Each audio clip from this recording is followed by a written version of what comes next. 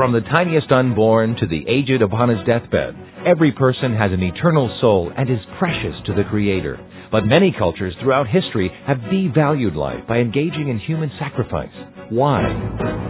Our evolutionary-driven culture has in fact embraced the principle of child sacrifice. This is Science, Scripture, and Salvation, a Creation Radio Journal. I'm Chris O'Brien with the Institute for Creation Research. Although it's not a pleasant subject to think about, the despicable practice of human sacrifice is an historic truth. But how could any person, much less whole people groups, be so depraved and deceived as to offer other human beings, and especially their own children, as death sacrifices? Stay tuned for the next 15 minutes as we discuss human sacrifice, both of the ancient world and today. ICR biology researcher John Rika says that, sadly, human sacrifice has been practiced in nations throughout the world. It can be found among folks from Italy, India, Greece, the Celts of Europe, the Teutons of Germany, the knights and the precursors to modern-day Germany. South Sea Islanders and African tribes also practiced human sacrifice. It is a worldwide practice, and of course we also see this practiced even in Scripture. The Canaanites apparently sacrificed some of their children. We know that even the Israelites sacrificed their children to Molech. It's talked about in the Old Testament, and this was thought to be a detestable practice to God, and He hated them for doing this sort of thing. But perhaps the civilizations we mostly connect with human sacrifice are the three cultures that dominated much of Central and South America for well over 1,000 years, until the Yucatan was conquered in the 1500s by the Spaniards. Vision Forum President Doug Phillips. The Incas, the Aztecs, and the Mayas had the common denominator of worshiping the snake god. Some of them called it Kukulkan or Quetzalcoatlus. And the snake god is in fact Satan. And so to this day, when you go to the Yucatan in Central America and you go to places like Chichen Itza, you can see the great temple to the snake god. And the priest would climb to the top of the steps of the temple, and he would take children and men and women, and he would cut out their hearts while they were alive, throwing their bodies down the stairs so that the snake god would be assuaged. In fact, their athletic activities and events ended with the shedding of blood and the taking out of the hearts of individuals that had played in the games. Why? Because it was a perversion of the biblical message. Actually, the Mayan civilization had their own backward version of the biblical account of creation and the flood, which tied directly into their need for human sacrifice. They have an Adam and Eve character. In fact, they have their own flood and their own boat that carried the survivors into the new world. But what distinguishes the legend of the Mayas from the truth of the biblical account found in the Bible of the Genesis, creation, and flood is the fact that they've got everything backwards. For the Mayans, the snake was victorious in the garden, and the snake was the creator, and the man and the woman worshipped the snake, and the snake brought them through the flood. And so Mayan civilization centered around sacrifices, blood sacrifices, to the snake god, Kukulkan. But why did these cultures believe so strongly in the necessity of satisfying an animal god with human life? Doug Phillips says it's because Satan is a counterfeiter and is in total opposition to God's Word. Now, why is it that a common denominator in pagan religions and pagan nations is the shedding of the life of human beings? Well, what we see throughout the Bible is that Satan takes the truths that God has given and he twists it and he perverts it for his own satanic purposes. So, for example, the Bible speaks of the stars as being a sign. One of the three reasons given in the book of Genesis for stars is for signs, and we think of the Star of Bethlehem. But it's also true that astrology has come from the use of stars to somehow interpret the future and is, in fact, a demonic perversion of the correct use of stars. Well, the same thing is true with the philosophy of blood, of life, and of sacrifice. In the Old Testament, we learn of the fact that God commands the shedding of the blood of animals, which foreshadowed the coming of the Lamb of God, the Lord Jesus Christ Himself, the infinite, perfect, and holy sacrifice who died for the sins of mankind. What perverse pagan culture has done is to take the idea of the shedding of blood and now point to humanity. And in fact, it's the exact opposite. Think about it this way. God told the Hebrews to sacrifice animals for the life of humans. Now the pagans sacrifice humans to go to animal gods. It's the exact opposite in the case of paganism as it is in the case of Christianity.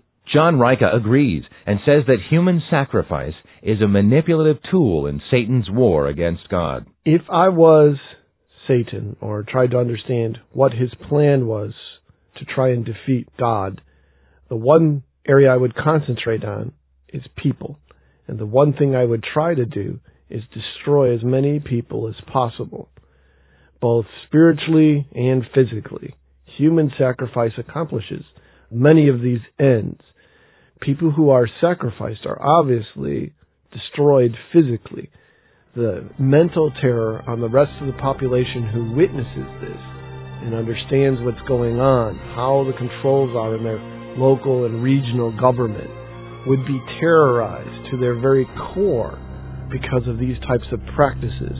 So I see human sacrifice as the ultimate terror weapon that Satan would use against other human beings to make them do things against the will of God.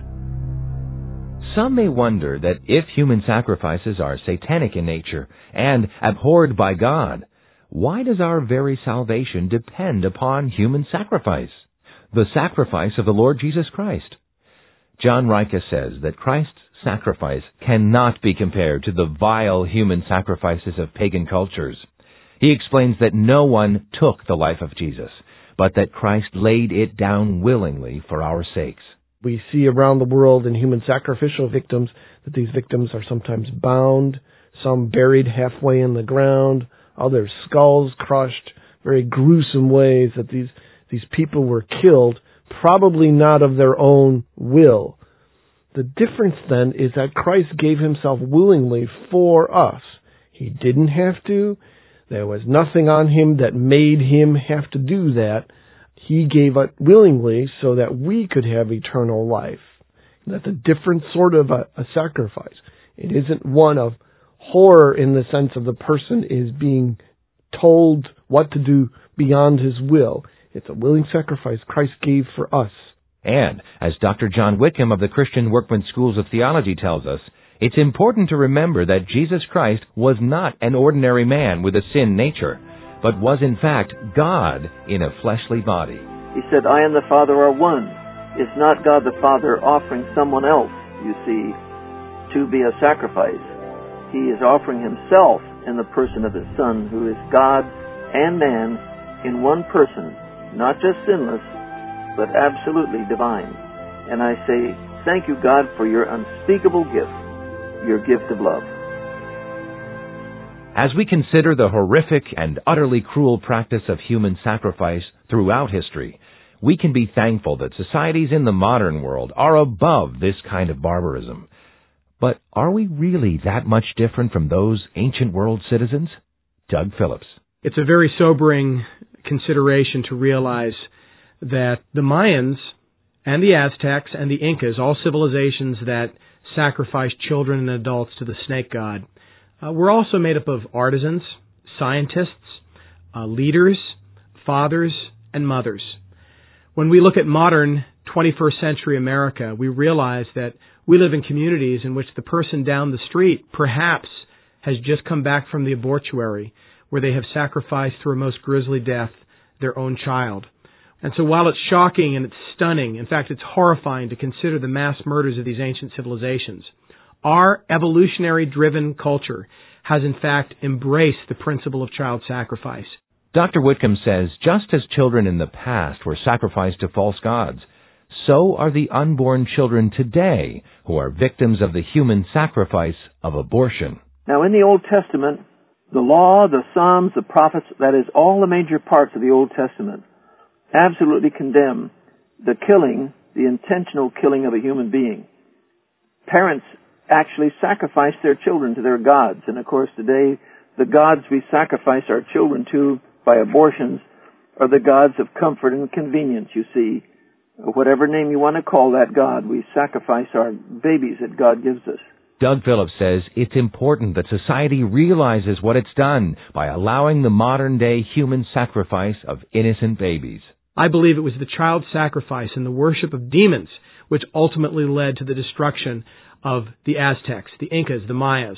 I think ultimately Hitler's horrific final solution of mass execution of Jews in Europe led to the satanic takeover and ultimate destruction of the Nazi regime.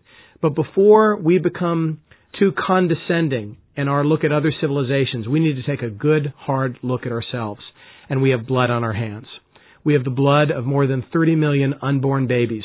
And those are just the ones that we've generally estimated. 1 out of every 4 people are not here today. They're not here because 1 out of every 4 has been sacrificed on the altar of abortion. Americans need to be on our knees. We need to reject the spirit of child sacrifice, the spirit of bloodletting, and whether it comes in the form of Mayan execution or modern abortionist execution, God hates the shedding of innocent blood. Although human sacrifice in any form is an abomination to God, there is a certain type of sacrifice that is well-pleasing to Him. Dr. Whitcomb tells us that although we could never repay Christ for His sacrifice for us, we can offer Him ourselves as a living sacrifice. So we read, of course, in Hebrews 9:26 that Jesus offered Himself as a sacrifice. That is God's perfect provision for sin. And as we therefore read these passages, we say, well, Lord, what do you want me to do with my own life?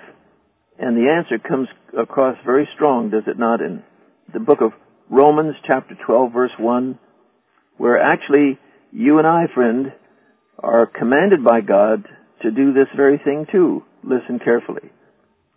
I beseech you, therefore, brethren, by the mercies of God, that you present your bodies a living sacrifice, holy, acceptable unto God, which is your reasonable service. And be not conformed to this world, but be transformed by the renewing of your mind, that ye may prove what is that good and acceptable and perfect will of God. God expects us, dear friend, to offer ourselves willingly and constantly, because after all, He is the one who created us, and by the blood of Jesus Christ, His Son, He redeemed us, and we're His property in both directions, by creation and redemption.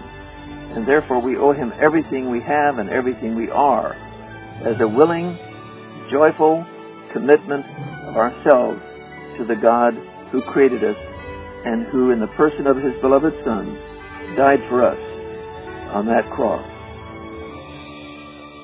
As our program comes to a close, we hope that you've been encouraged. It's our desire at ICR to show that the Bible can be trusted, both historically and scientifically, and to give facts that will build your faith.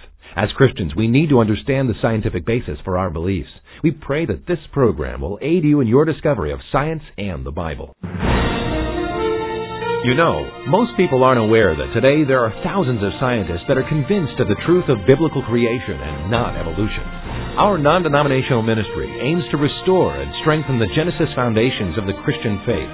If you've enjoyed today's edition of Science, Scripture, and Salvation, a Creation Radio Journal, why not visit us on the web to find out more about the work of ICR? The address is www.icr.org. Again, www.icr.org. Science, Scripture, and Salvation, a Creation Radio Journal, is a production of ICR. For the Institute for Creation Research, I'm Chris O'Brien. Thanks for tuning in.